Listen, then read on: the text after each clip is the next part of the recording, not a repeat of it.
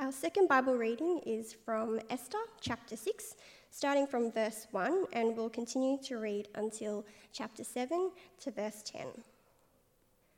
That night the king could not sleep, so he ordered the book of the Chronicles, the record of his reign, to be brought in and read to him. It was found recorded there that Mordecai had exposed Bigthana and Teresh, two of the king's officers who guarded the doorway, who had conspired to assassinate King Xerxes. "What honour and recognition has Mordecai received for this?" the king asked. "Nothing has been done for him," his attendants answered. The king said, "Who is in the court?" Now Haman had just entered the outer court of the palace to speak to the king about hanging Mordecai on the gallows he had erected for him. His attendants answered, "Haman is standing in the court."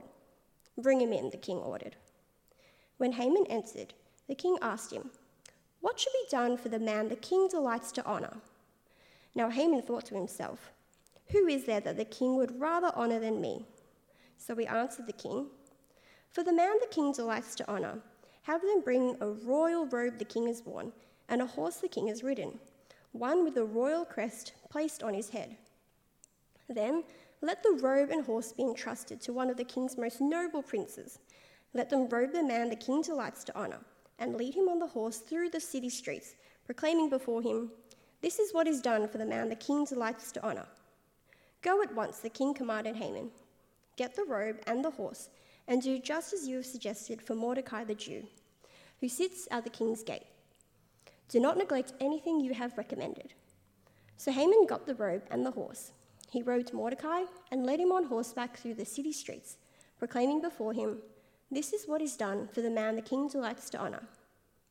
Afterward, Mordecai returned to the king's gate, but Haman rushed home with his head covered in grief and told Zeresh his wife and all his friends everything that had happened to him. His advisers and his wife Zeresh said to him, "Since Mordecai, before whom your downfall has started, is of Jewish origin, you cannot stand against him. You will surely come to ruin." While they were still talking with him, the king's eunuchs arrived and hurried Haman away to the banquet Esther had prepared. So the king and Haman went to dine with Queen Esther, and as they were drinking wine on that second day, the king again asked, "Queen Esther, what is your petition? It will be given you. What is your request? Even up to half the kingdom, it will be granted." Then Queen Esther answered, "If I have found favour with you, O king, and if it pleases your majesty, grant me my life, this is my petition, and spare my people, this is my request. For I and my people have been sold for destruction and slaughter and annihilation.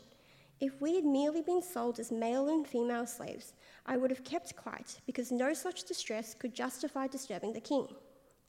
King Xerxes asked Queen Esther, "Who is he? Where is the man who has dared to do such a thing?" Esther said, "The adviser and enemy is this vile Haman." Then Haman was terrified before the king and queen. The king got up in rage, left his wine, and went out into the palace garden. But Haman, realizing that the king had already decided his fate, stayed behind to beg Queen Esther for his life. Just as the king returned from the palace garden to the banquet hall, Haman was falling on the couch where Esther was reclining. The king exclaimed, "Will he even molest the queen while she is with me in the house?" As soon as the word left the king's mouth, they covered Haman's face. Then Harbona, one of the eunuchs attending the king, said, "A gallows 70 feet high stands by Haman's house. He had it made for Mordecai, who spoke up to help the king." The king said, "Hang him on it." So they hanged Haman on the gallows he had prepared for Mordecai. Then the king's fury subsided. Thanks, Ishka. It's lovely to be here with you today, church family, even if it's not physically, but at least in spirit. My name is Ollie. I'm one of the ministers here at St. Stephen's, and I'm going to lead us as we consider God's word today. So as we begin, let's pray. Lord, we thank you that you are good and that you care about us and that you want to be known by us. And so we thank you for your word that tells us of your goodness and care and that tells us who you are. We ask that as we hear your word preached now, our hearts might grow in love for and dependence on you. And we ask this in Jesus' name. Amen. Have you ever noticed that some people want to be in control, think they're in control when they're not? I used to have a dog and he was like this. His name was Zap, and I'll show you what he looked like. So this is what Zap looked like. And so he was a pug, and he was a great dog. He was happy, he loved food, he loved naps, he was always happy to see you. But the thing about Zap, my dog, was that he always thought he was the one in control. And so if he wanted to eat, he thought it was time to eat. And he'd bark at you, he'd run in circles until he'd convinced you it was time to eat. If he wanted to go for a walk, then he thought it was time for a walk. And so he'd walk over to where the leash was kept in the cabinet and he'd kind of bang against it until you took him for a walk. If he wanted to go to sleep, and he'd think it's time to go to sleep. And so he wouldn't just get in his own bed, he'd climb up onto my bed and fall asleep and snore heavily there. See, the thing about Zap was that he thought he was the one in control, and so he thought he was the one making the decisions. But of course he wasn't, was he? He wasn't the one going and buying the food. He wasn't the one who provided the house and the shelter that he stayed in. Even if he wanted to go for a walk, he couldn't take himself for a walk. See, even though he thought he was in control, he wasn't actually in control. And I wonder whether you've kind of ever seen anyone who's like that. The thing about being in control is that the one who's in control is the one who calls the shots. He's the one that provides, that cares for. And we see this all over the place in our society. For example, at schools, principals and teachers, they're the ones in control. And so they're the ones that make the decisions about what gets taught, about how classes are divided. At work, it's the same thing. Bosses and managers, they're the ones that are in control. And they're in control because they're the ones that are meant to be able to provide for the work, to know how to govern that business so that it functions well and so that the people keep their jobs. Our government is in charge and it provides for and cares for its citizens. And so we see this at the moment. The government is giving us lots and lots of updates, the best medical advice about this coronavirus, because they're the ones in control, and so they care for us, the people under their control. See, in every sphere of life, we have people who are in control, who are there to help us live our lives well. And then how much more so then is the one who's in control of the whole universe important? Because they're the one that provides for us not just at school or at work, not just in our local life here, but in every aspect of our lives. See, knowing who's in charge helps us to live life well because we're able to live under their provision. And so the question for us then is, who's in charge? Who's in charge of the universe? And what we see in Esther 5-7 is it tells us who's in charge. It tells us who's in control. It tells us that, it shows us that the world thinks that we are in control, but actually God shows that He's the one that's in control. And so, firstly, the world thinks that it's in control. Have you ever noticed that? That everyone wants to be the one in control. We see this here with the king. The king certainly thinks that he's the one in control. He's the one in charge. In fact, so much does he think that he's the one that's in charge that he's got this law that says you can't even go and talk to him. You can't even enter his presence unless he invites you. He thinks he's in charge. Esther knows this, but she's willing to enter into his presence anyway to risk death for the sake of her people. And so she puts on her queenly attire and she comes before this king. This king, again, thinks that he's in control. And did you see what he does then? Verse 2, he welcomes her up. Have a look at verse 2. When the king saw Queen Esther standing in the court, he was pleased with her and held out to her the gold scepter that was in his hand. The king looks and he's pleased. And again, in this control that he supposedly thinks he has, he holds out his golden scepter, which was just his way of inviting you forward to say, you're welcome, come and speak to me. See, he knows that she wants something because he knows she knows the law and that entering his presence without being invited is death. And so he knows it must be something important that she wants. And so that's why in the next verse, third verse, he asks her, have a look at the third verse. What is it, Queen Esther? What is your request? Even up to half the kingdom, it will be given to you. Again, we see that the king thinks he's the one in charge. And so he kind of generously offers her up to half the kingdom. I'll give it to you. Now, this doesn't mean literally half his kingdom, but what it is it's a figure of speech. A figure of speech that says, I'm in a good mood. I'm feeling generous today. Ask what you want and it will be given to you. But interestingly, did you notice the term he uses for Esther? He calls her Queen Esther. This is the first time in the whole book that the king addresses Esther as the queen. He recognizes she's the queen. And so we're left wondering then, what will Queen Esther ask for? Is this the moment she's going to beg for the lives of her people? Surprisingly, she doesn't. Did you notice what it is that she asks for? In verse 4, she asks that the king and his attendant would come to a banquet that she's prepared. And the king, again, thinking he's in control, generously agrees. He says, yes, I'll come along. And he gets Haman, and along they go. And once he's there, he asks her again, what is it you want? Up to half the kingdom I'll give you. And so we're left thinking then, surely now is the moment that Esther's going to ask. Surely now is the time she will beg for the lives of her people. But again, did you see what it is that she asks? Surprisingly, she doesn't ask here. Again, she invites the king along to the next banquet.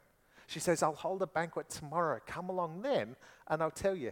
And what we see is that even though the king thinks he's in charge, we're meant to question whether he's actually in as much control as he thinks. So he keeps asking and asking Esther, what is it you want? And she doesn't answer. He keeps following her from one banquet to the next banquet. Even though the king thinks he's in charge, we see that maybe the king isn't in as much control as he thinks. The story then moves to Haman, who also thinks that he's in charge. He leaves the banquet over the moon. Life is good. He's in on this special meeting that only the king and the queen were at. He's in the inner circle. Life is good. But then he sees Mordecai, and Mordecai won't bow to him again. And all of that in an instant is spoiled. He's filled with anger. But for now, he chooses to let it go, and he heads home. Once he gets there, he boasts his wife and his family, his wife and his friends. He says, look how wealthy I am. Look how many sons I've got. The king honors me above everyone else. I'm even invited by the queen to her special banquet. I'm in charge and life is good. But, he says, all of that's worthless as long as Mordecai is there. I mean, how bitter is that? To let such a small thing impact and taint everything else in life. But that's what he's like. Haman can't stand the thought that anyone would defy him, that anyone wouldn't do what he told them to, that anyone would go against his control. And so his wife then comes up with a great solution. She says, build a gallows 75 feet high. I mean, this is an absurdly big gallows. That's like 13, 14 times the height of a person. It's an absurdly big gallows for an absurdly big ego. Because do you see how Haman responds? He loves it. This will show everyone who's in charge. This will show everyone what happens when you go against him, when you don't listen to him. See, Haman's so convinced that he's the one that's in charge. And in one sense, aren't we all like that? Aren't we all completely convinced that we're the ones in charge of our lives? Now, sure, other people might have their influence over small parts of our lives, but ultimately, we're the author of our own fate. We're the one in control. I mean, think about it. At school, we plan out what subjects we're going to do. We decide what subjects we'll do so we know what uni course we'll get into. And then from there, we know what job we want to get. And we plan out that even if that job doesn't work, then I'll take that job. And if that job doesn't work out, I'll take that job. We've got it all planned out. We plan out what age we'd like to get married by, when we want to have kids, how many kids we're going to have, where we're going to live. We plan out, even for our kids, we plan out what school they'll go to. We plan out what job we hope they'll get. And for our own lives, we plan out how much money we need to retire. We plan out what age we want to retire at. And we plan out all the wonderful things we're going to do once we're retired. See, I wonder if the way we plan out our lives shows us that we actually think we're the ones in control. Now, of course, don't mishear me. I'm not saying that planning in itself is bad. Of course it's not. The book of Proverbs in particular is filled with lots of good advice about being planned and being wise. But what I'm showing is that our planning actually shows that we think we're the ones that are in control. We think we're the ones making the decisions about our lives. See, just like the king, just like Haman, we think we're in charge. But in reality, someone else is actually in charge. Even though the world thinks it's in charge, even though we think we're in charge, God shows that he's actually the one in charge. We see it as the story continues. The king's there and he's trying to sleep, but he can't. For all of his supposed control, for all of his power, he can't even achieve this simple task. He's unable to sleep because he's not actually in control. God is the one in control. And God controls everything. Even such a small thing. God's in control over the king. And so while the king can't sleep, did you see what he does?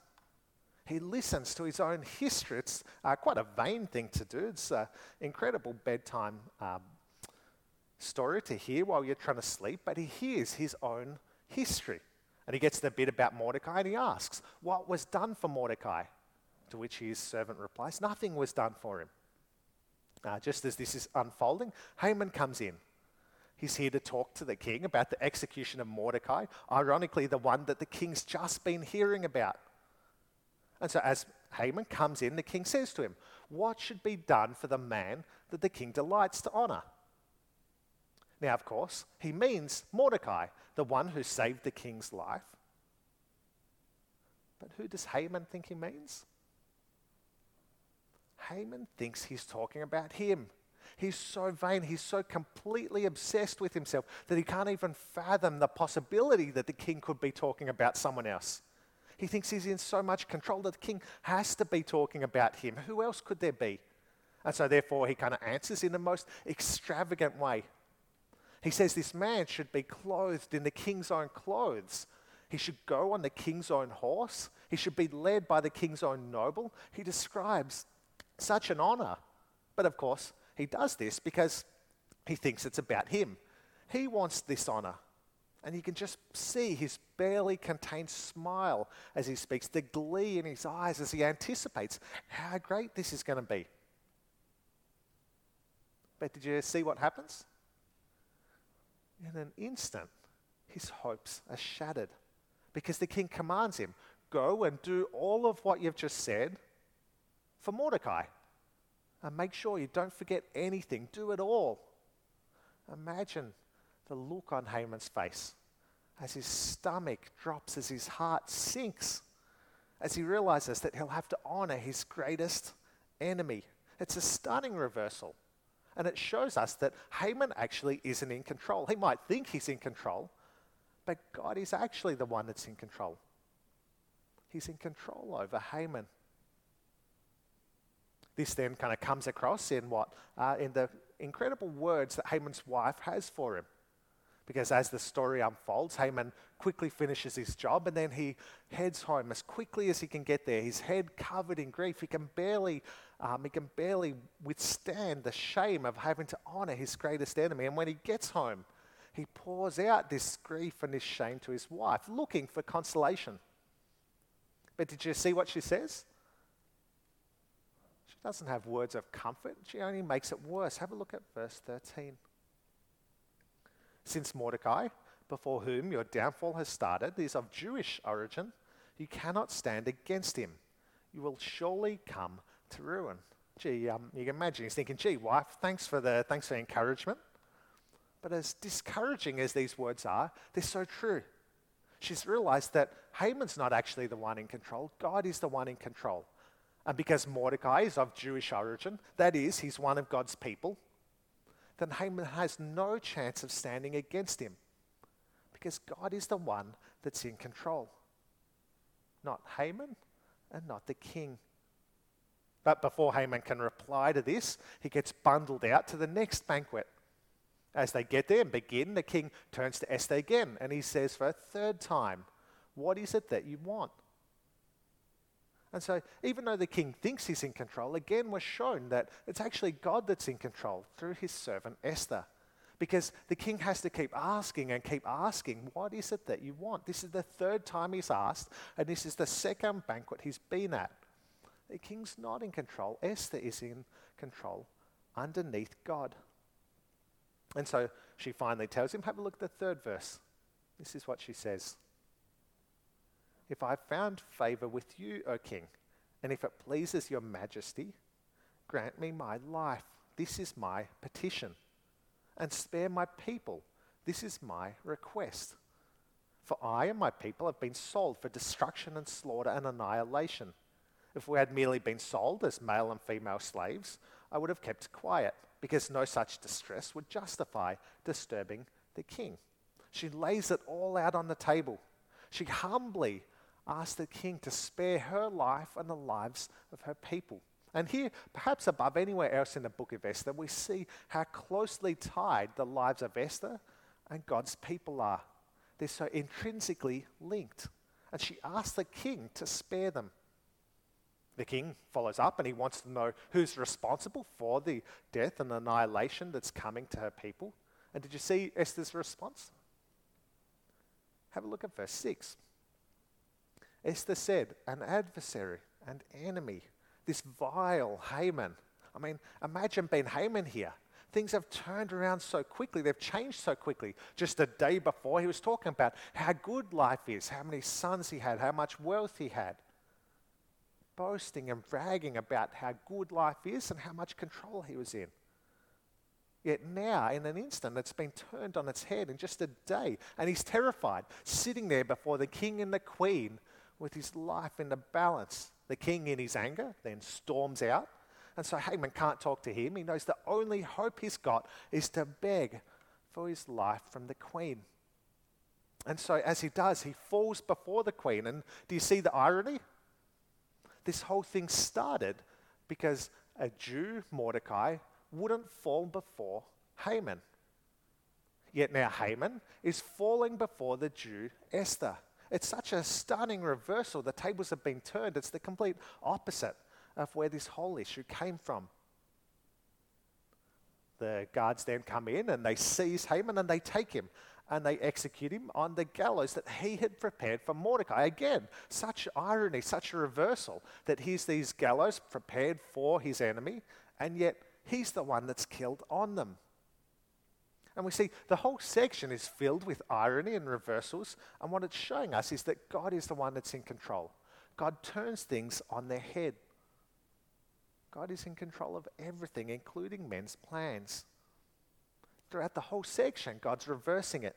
He's bringing life out of death, victory out of despair. God shows that he's the one that's in control.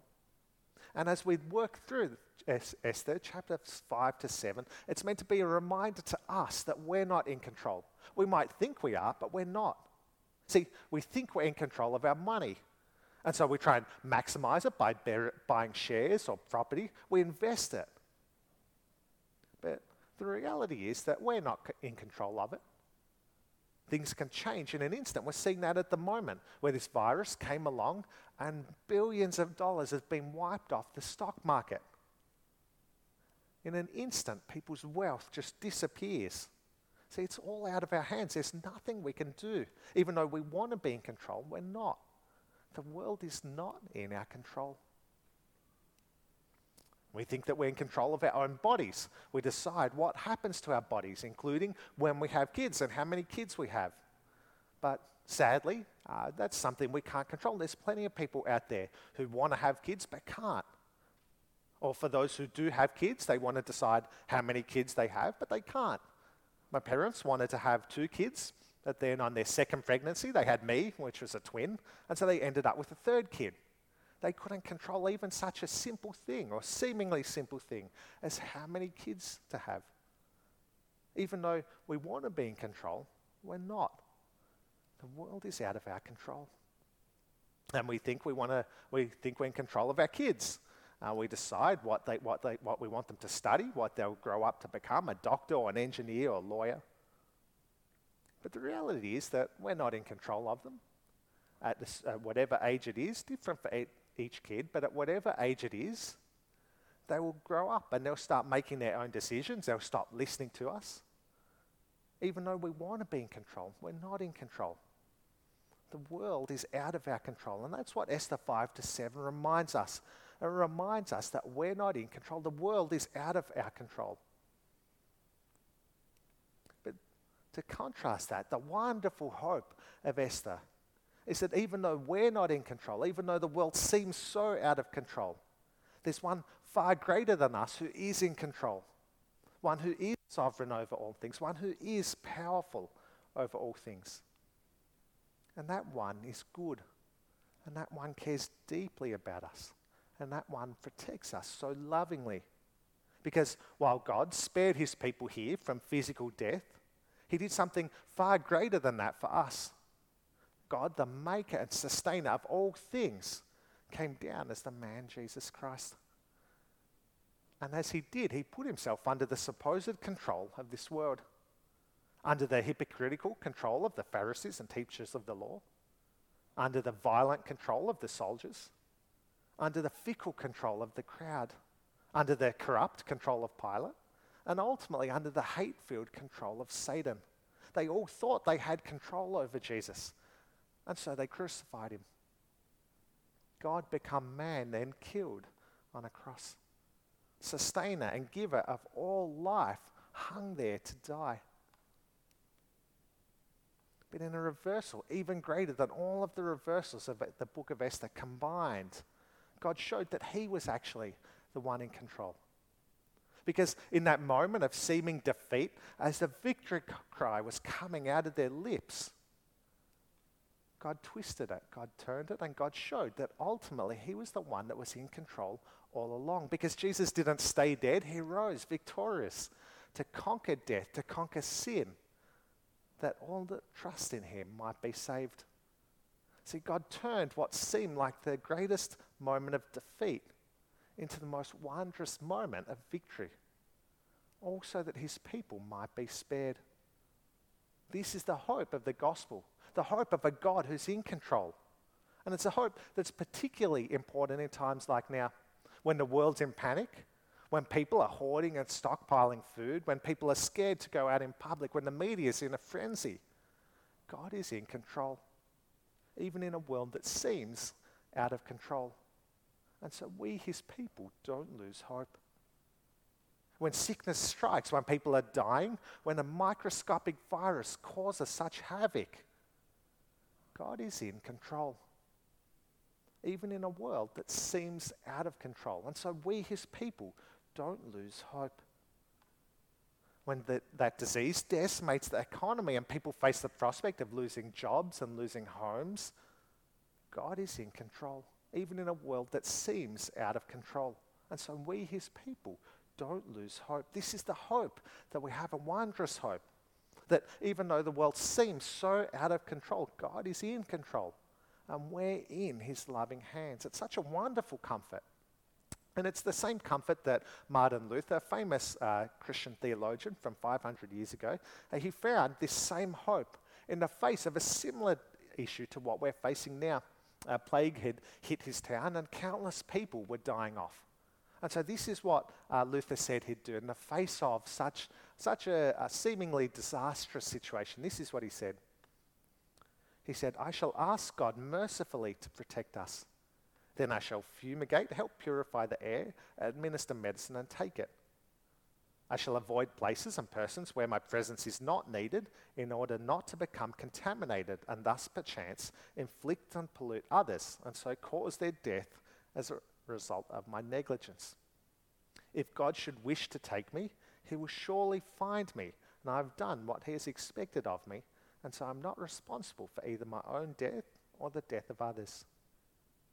But if my neighbour needs me, however, I shall not avoid place or person, but will go freely, as stated above." See what he's saying? He's realised that God is the one in control. And so he doesn't panic. He uses wisdom still. He says he'll do what he can. He'll fumigate and he'll take medicine. But then he won't give up loving others. He won't lose heart. He won't panic. He'll go about his business knowing that God is in control. And if God calls him home, then that's what God will do. It's such a wonderful hope that he had 500 years ago. And it's the same hope that we have today in the face of a similar issue. In the face of a microscopic virus, we don't need to be gripped by the panic the world is, because we know that God is the one in control.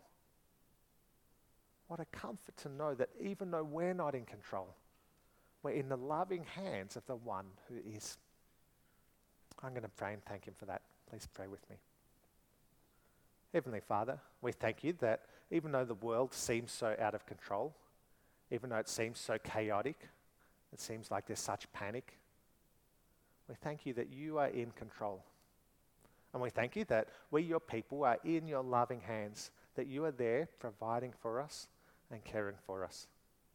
And so we ask that you would comfort us, you would encourage us, you would help us not to panic or lose heart. We thank you for the reversal of the cross that ultimately shows just how in control of all things you are. We pray this in Jesus' wonderful name. Amen.